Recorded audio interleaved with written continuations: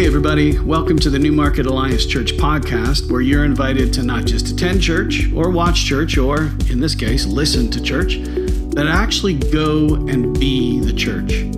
For everything you need to know about our community, be sure to go to newmarketalliance.ca and maybe even drop us a line to let us know you're listening. We read everything you send and we'll be sure to get back to you. Our worship service happens every Sunday at 10 a.m. in person or streaming online.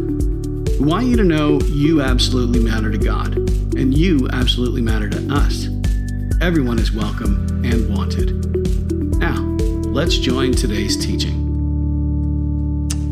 We started this series last week called The Comeback because regardless of whether this pandemic is ending anytime soon or ever, I believe it's time for us to emotionally, relationally, spiritually come back stronger from everything that COVID has robbed from us and changed in us or discouraged out of us. Even if protocols don't change, even if we're on the verge or in the middle of a fourth wave, it's time for us to reboot, to recalibrate, to revision ourselves, re-gospel our hearts. It's time for a comeback. And it's been a long, dark night that we've been enduring. And now maybe the day is at hand, at least in our spirit, because the year and a half has been about more than a pandemic. It's been more about than just a virus. Last week, we talked about the need to stop social distancing. And for anyone just joining us, that didn't have anything to do with 6 feet.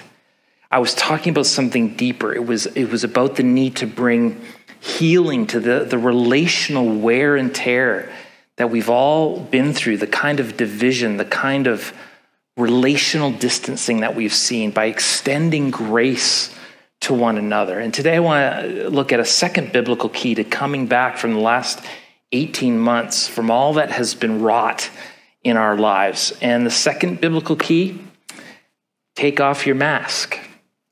And again, I want to be super clear. I'm being a little cheeky with these titles. I'm not talking about a mask made of linen or cloth. I'm talking about the mask that we may have been hiding behind for the last 18 months. The mask hiding what's going on in our marriages and with our kids and our emotions, our dysfunctions, our moods. The mask that we've been hiding behind during this time. Some of us are keeping our mask on because we're living in denial about what the last 18 months has done in us and to us. Some of us have them because we're living in secrecy. Some of us have them because we're dealing with guilt or shame. Some of us have them on because we think it really does cover up what we've become or what we've done. And the one thing that all mask wearing has in common is this: having it on doesn't solve anything. It doesn't address anything. It doesn't make things go away. So let me just make it personal for you this morning. What's behind your mask? Is it addiction? Is it a broken marriage? Is it a wayward child? Is it depression? Frequenting sites you shouldn't frequent? Financial stress? Let me tell you a story from the Bible so that we can get a little more insight. A story about a man after God's own heart. But he had this season of mask wearing. It's a story about a man who made a series of bad decisions kind of as the result of working from home instead of going to the office. Does that sound familiar to anyone? No? Okay. Here's how the story begins in 2 Samuel. You can read it on the screen. In the spring of the year, when kings normally go out to war, David sent Joab and the Israelites' army to fight the Ammonites. They destroyed the Ammonite army and laid siege to the city of Rabbah. However, David stayed behind in Jerusalem. Late one afternoon, after his midday rest, David got out of bed and was walking on the roof of the palace. As he looked out over the city, he he noticed a woman of unusual beauty taking a bath. He sent someone to find out who she was. Okay, let's just stop right there. When kings normally go off to war, which means David should have been defending his nation, leading his troops, fighting for the cause of his people, he chose to stay at home. Kings tended to do these kinds of kingdom business in the spring months because of the weather in the winter months. So it's been about 10 years since David has been king in Israel. It's a time of prosperity. It's a time of accomplishment. Instead of going forward, though, David was hanging back. Maybe he was still fueled by all his good press, sort of resting on his laurels. We don't know all the reasons. He just decided, you know what? I'm not going to do it this time. I'm going to stay out this season, which means he wasn't doing what he was supposed to be doing. He wasn't attending to what he was supposed to be attending to. And unlike many of us, he wasn't forced to work from home. He chose to. And for David, it meant all of his energy, all of his time was free to go in other directions. It's like when George Costanza from Seinfeld wears his sweatpants, right? And Jerry's like, the message you're giving to the world is that you've given up. Well, David is in his sweatpants, okay? And there wouldn't be much accountability. All the soldiers, all the officers were off to war, and that's where David should have been. There's no sense of where's David? Why isn't he at this meeting, Shouldn't he be here? Shouldn't he be giving leadership to this? Where is he? Because he stayed at home. He isolated himself. So instead of his time and energies being disciplined and channeled and accounted for, he was in a situation where his time, his energies were undisciplined, unchanneled, unaccounted for. And that's when it got messy. One of the more sordid personal leadership fails in biblical history. Keeping David sees a woman of unusual beauty taking a bath. He doesn't avert his eyes. In fact, he does the opposite. He obsesses. And the person he sends to find out who this mystery woman is comes back and tells David that her name is Bathsheba, and she's married to one of his officers who's in the army off at war, the man named Uriah. But he sent for her anyway. And for those who believe that absolute power corrupts absolutely, this might be evidence for that. He sleeps with her. I don't think the question of consent, at least the way we understand it, would have even been considered. And then he sent her home, but she becomes pregnant. A lot of you know this story. Maybe some of you don't. So to cover it up, he sent for her husband to come home on a leave from the battle, hoping that he would sleep with her and that the baby would be seen as theirs. But because no other soldier came home, and because Uriah was like this guy of integrity, he was honorable, he wouldn't even go inside the house, let alone sleep with his wife. And this was all in solidarity with his fellow soldiers who weren't getting their own weekend pass. So David decided to invite him to a party and try and get him drunk, hoping that, it would break down this noble resistance and he would go home to his wife. That didn't work. So David sends him back to the army, and he does something really despicable. He arranged for Uriah to be stationed at the front of the battle where all the action was. And here's what he said in 2 Samuel. Put Uriah in the front line where the fighting is fiercest, then withdraw from him so he'll be struck down and die. I mean, David might have just plunged the sword in Uriah himself. The blood was on his hands. And that, finally, in David's thinking at least, worked. And then he married Bathsheba. Okay, so how's your COVID been? Because that was David's 18 months there. That's what was happening at his work from home season. It's the story of a man who is behind a mask, right? A deeply entrenched shadow life is going on here. So what happened next? Well, it's interesting. God sent a prophet named Nathan to confront David, because I got to tell you, God was none too pleased about all of this. God had Nathan tell David a story, a parable that would, actually get through to him on an emotional level so that he would see the wrong he did. What was David's job as a teenager? Shepherd boy, good. And so Nathan told him a little parable about a shepherd, a parable that would reveal what David had done to this man and Uriah and his wife. And so let me read it, if I could, from a very modern translation called the Message. Here's what it says. But God was not at all pleased with what David had done and sent Nathan, a prophet, to David. Nathan said to him, there were two men in the same city, one rich, the other poor. The rich man had huge flocks of sheep, herds of cattle. The poor man had nothing but one little female lamb, which he had bought and raised. It grew up with him as his children, like a member of the family. It ate off his plate and drank from his cup and slept on his bed. It was like a daughter to him.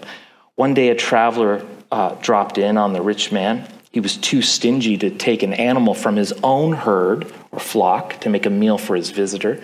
So he took the poor man's lamb and prepared a meal to set before his guest.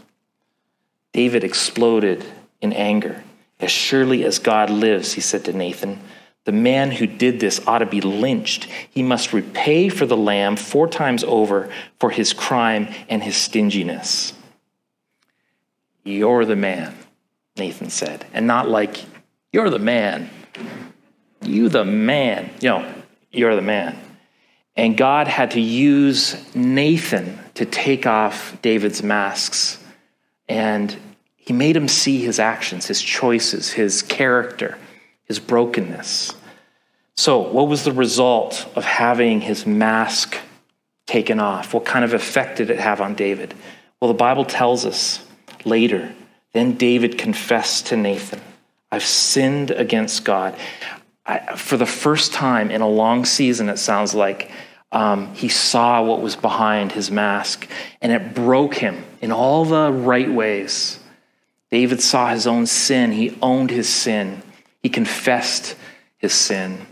And I don't know what might be behind your mask this morning. I do know, based on the conversations that I've had in the last 18 months, based on the conversations our other pastors and elders have had with people over the last year and a half, that generally speaking, there tend to be 4 kinds of issues behind the mask that we're wearing. Now, the first mask is a mask of people hiding behind some kind of emotional duress, and for most people, it's depression. So glad Victoria shared that today. She had no idea what I was talking about, but how timely was that? It's a topic near and dear to my personal experience, as some of you know. And the reason the mask is on is because sometimes people have a very particular view of depression as weakness, particularly for a Christian. So people keep their depression a secret. That mask needs to come off, friends. It really does. Thank you again, Victoria, for modeling that this morning. You didn't need that mask to begin with, actually. First, because depression is nothing to be ashamed of. It's not a spiritual fail. It's certainly not some kind of sin. Clinical depression is one of 4 categories of mood disorders. Just as diabetes has nothing to do with, or sin certainly, it certainly has everything to do with a physiological failure to regulate blood sugar. Mood disorders result from the brain's failure to regulate, the chemicals that control mood.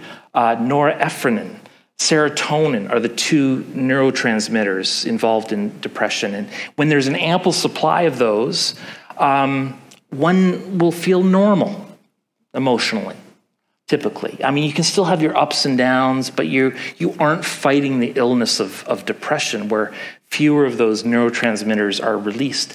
And if antidepressant medication is working, it's because it helps increase the amounts of norepinephrine and serotonin in the body. So physiology contributes, but sometimes, circumstances or seasons of trauma actually affect your physiology, right?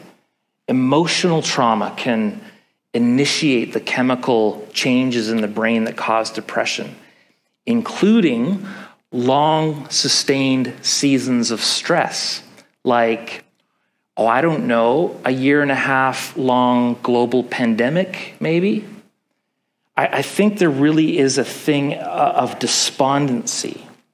There's a thing of spiritual attack. There certainly is a thing, like Victoria talked about, of believing the lies that your brain can tell you. There's a dark night of the soul that can rob you of hope and joy.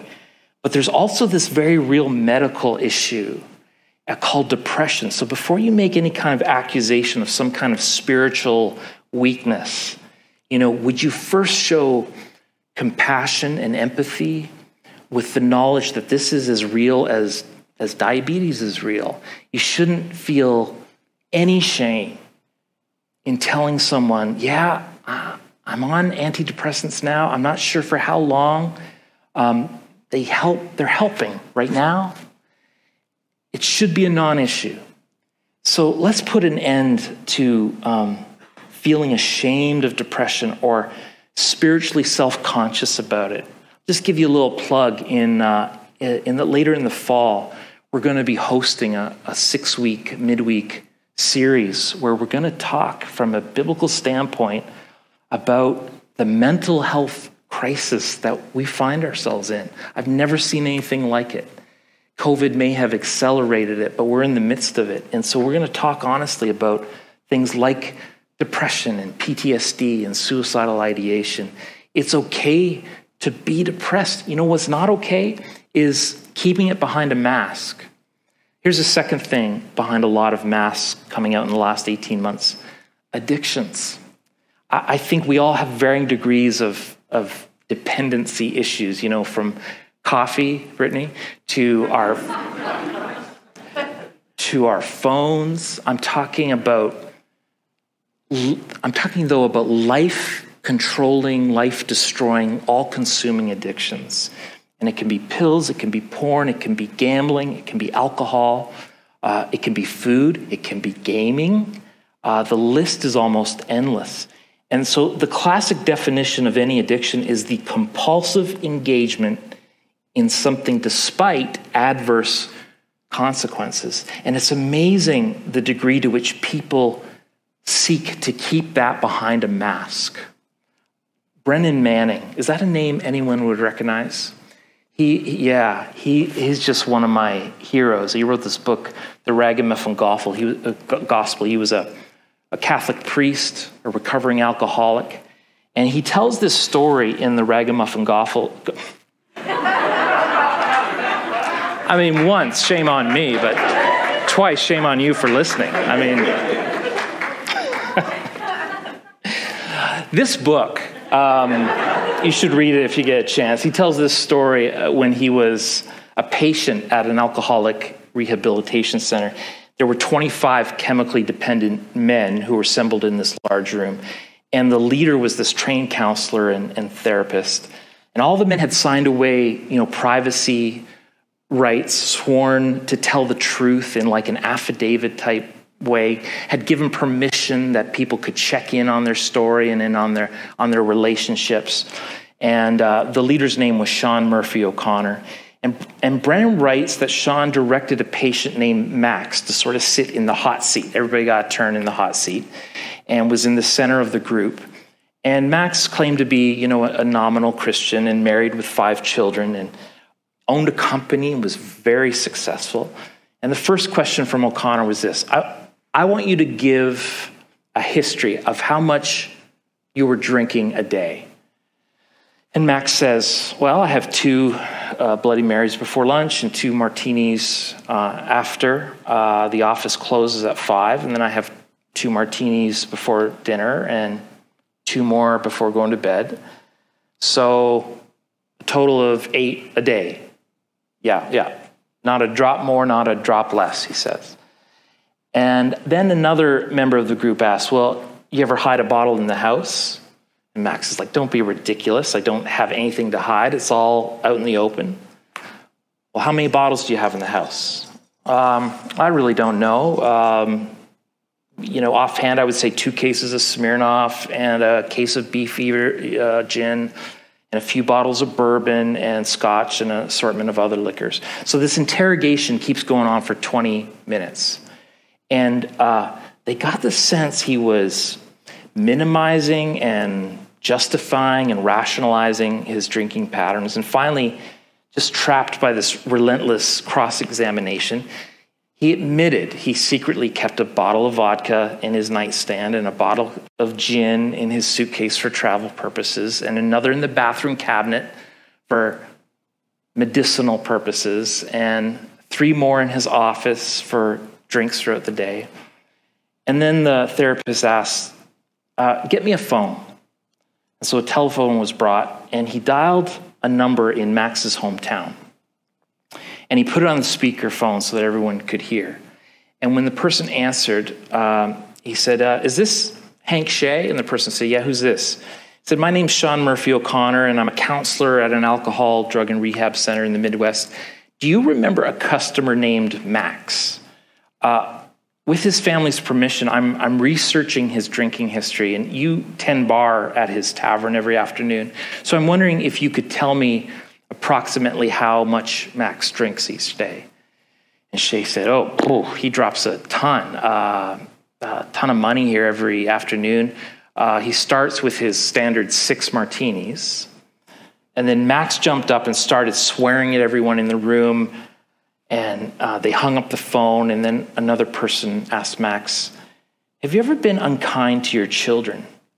And Max begins to boast about what a great dad he was. But someone cut him off and asked him again, have you ever been unkind to one of them? And he said, well, I was a little thoughtless, I think, to my 9-year-old daughter last Christmas Eve. I don't totally remember what happened. I just have this heavy feeling whenever I think about it.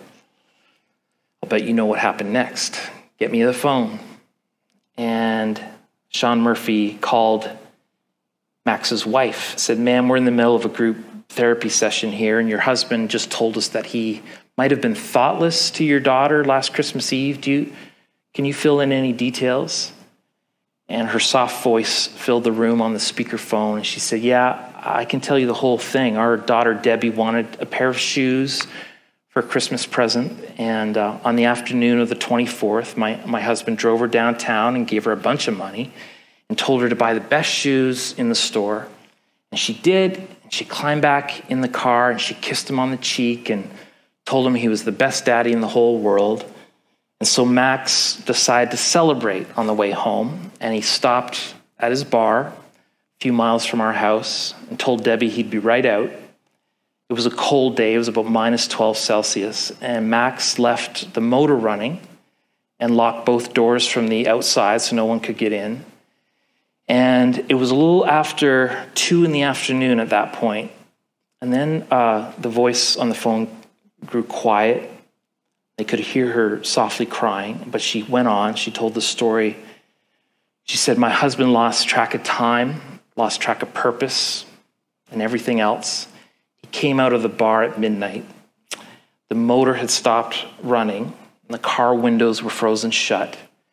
And Debbie, our daughter, was badly frostbitten on both ears and her fingers. And when we got to the hospital, the doctors had to operate. They amputated her thumb and forefinger, and she'll be deaf the rest of her life. And Max fell on the floor and began to sob hysterically. It sounds a bit like a Prophet Nathan moment in this guy's life. But after that event, Brendan writes, he went through the most striking personality change. He got more honest, more open, more sincere, more vulnerable than any man in that group. And the night before Max completed his treatment to move on to the next step, one of the men in his treatment facility passed by his room, and Max had been crying. And he looked up through tears and said, I just prayed for the first time in my life. The mask was coming off, folks. Here's a third thing behind a lot of masks: secret crisis. What I mean by that is in the last 18 months, you have experienced a personal crisis and have been dealing with it, but many of you are dealing with it alone. And it could be with one of your children, it could be a financial setback, it could be a medical issue, a miscarriage, a cancer diagnosis, could be a marital crisis, even emotional or physical abuse, and you don't know what to do. Your masks need to come off, and by that I mean you need to be served, you need to be loved, you need to be known, prayed for. You need community. And you need to be able to take off your mask and say, my name is Mary, and I have breast cancer, and I'm scared to death. Or my name is Rick, and I lost my job, and I have no idea how my family is going to make it. My name is Jillian, and I have a daughter addicted to drugs, and my heart is broken, and I'm emotionally and spiritually exhausted. You know, I'm sure Paul and Rosemary are private people, the way we're all kind of private people. But I'm so glad that she shared this morning, you know, not only a bit of the pain, but a bit of the hope that she let us in. You know, as a family of faith, the church is supposed to be a place where we can kind of take off our masks together and to weep and rejoice together and to be brothers and sisters and fathers and mothers. And when it happens, oh man, we start to experience, I think, what God intended for the church to become. You know, why God specifically uses language of family when he describes the church. But first, you have to let people know what's behind the mask. It reminds me of a story from Robert Fulghum, and he was talking about the childhood game of hide and go seek. Most of us played that game as children. There's one problem. There's always one kid who kind of hid too well that nobody could ever find him. And the game ends, and sooner or later he'd show up mad because we stopped looking for him. And then we were kind of mad at him because he wasn't really playing the game. It was, you have to hide in a way that you can still be found, right? You have to be able to be found. And Fulghum writes of a man who discovered that he had terminal cancer. He was a doctor, actually, and he didn't want to make his family or friends suffer through the illness with him. So he kept his secret, and eventually he died. And at his funeral, everybody said how brave he was to bear that suffering in silence and not to tell everyone. Everyone said he was brave except his family. They were angry that they didn't feel as though he needed them or didn't trust their strength. It hurt them beyond words that he didn't even say goodbye or let them say goodbye. This was a man who hid too well. Around here, we say real people, real problems, real God. You'll find that on the first page of our website. Now, is that an aspirational statement?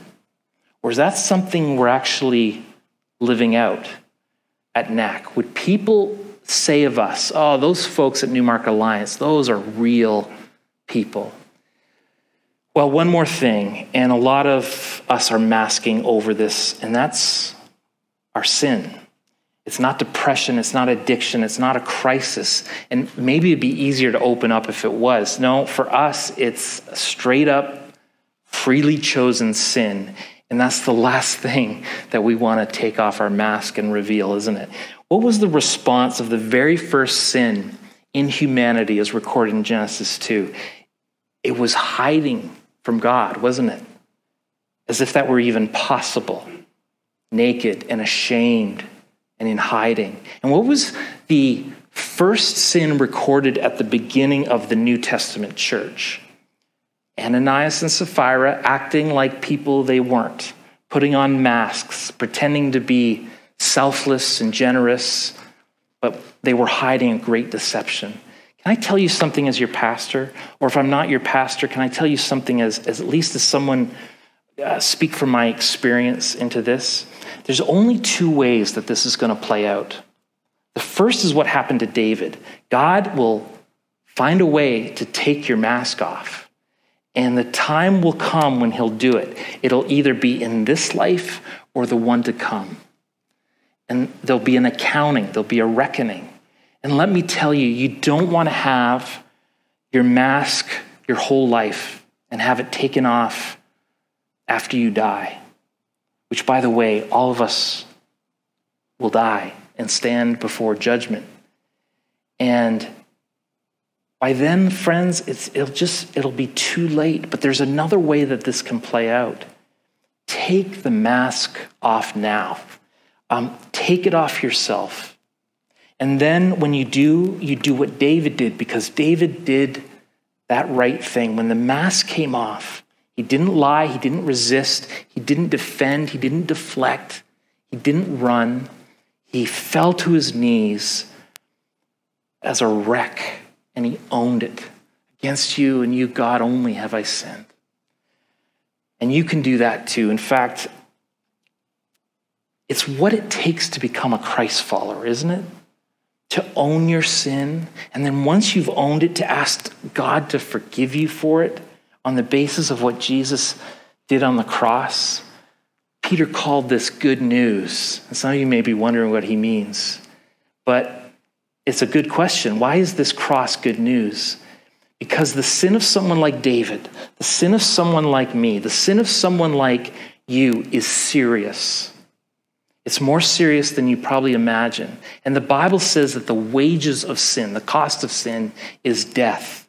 Now, that makes a lot of people say, well, what kind of God is that? Well, a holy one, a perfect one, a just one who cannot react and respond to sin in any other way and still be God. But here's what else he is. He's a reckless lover, like we sang this morning. A God who loves us and pursues us. And when justice meets love, it drives a nail into your hand. The Son of God steps in to take the penalty, to pay the price. So before you think confessing your sin before a holy God is too awkward to imagine, too frightening to envision, too humiliating to consider, remember this: Jesus died so that you would feel free to do just that and be met with nothing but love and forgiveness and grace. And I'd just like to invite you, it's just a prayer away. And there's no weird formula to it. There's no magic words.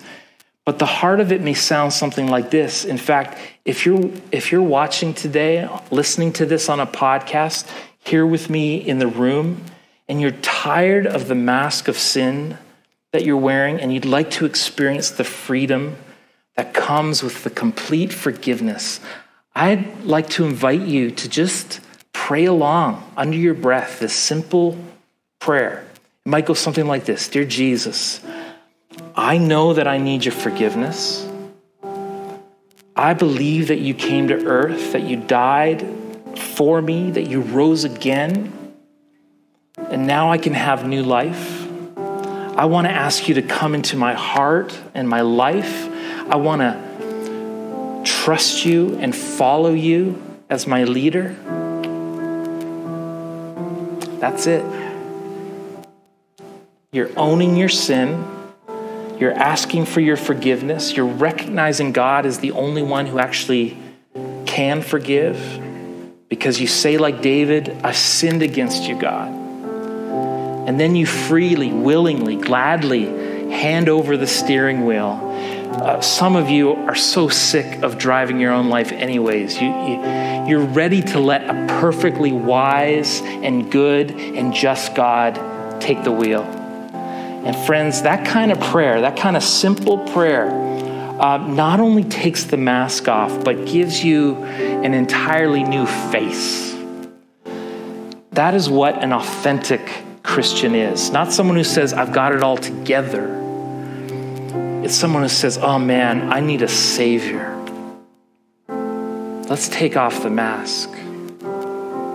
Come out of darkness wherever you've been. Come brokenhearted. Let the rescue begin. Come find your mercy, O sinner. Come kneel. Come as you are. That's the invitation. Not come when you've got it all figured out. Come as a broken, hopeless and helpless sinner. Maybe even in this song, you would surrender to Jesus. Will you stand with me as we sing? You are such a love people. And I hope that instead of just coming to do your religious liturgy, instead of just watching church or attending church, that you actually go and be the church. Live this stuff out in the rinks and the workplaces and the schools. God bless you.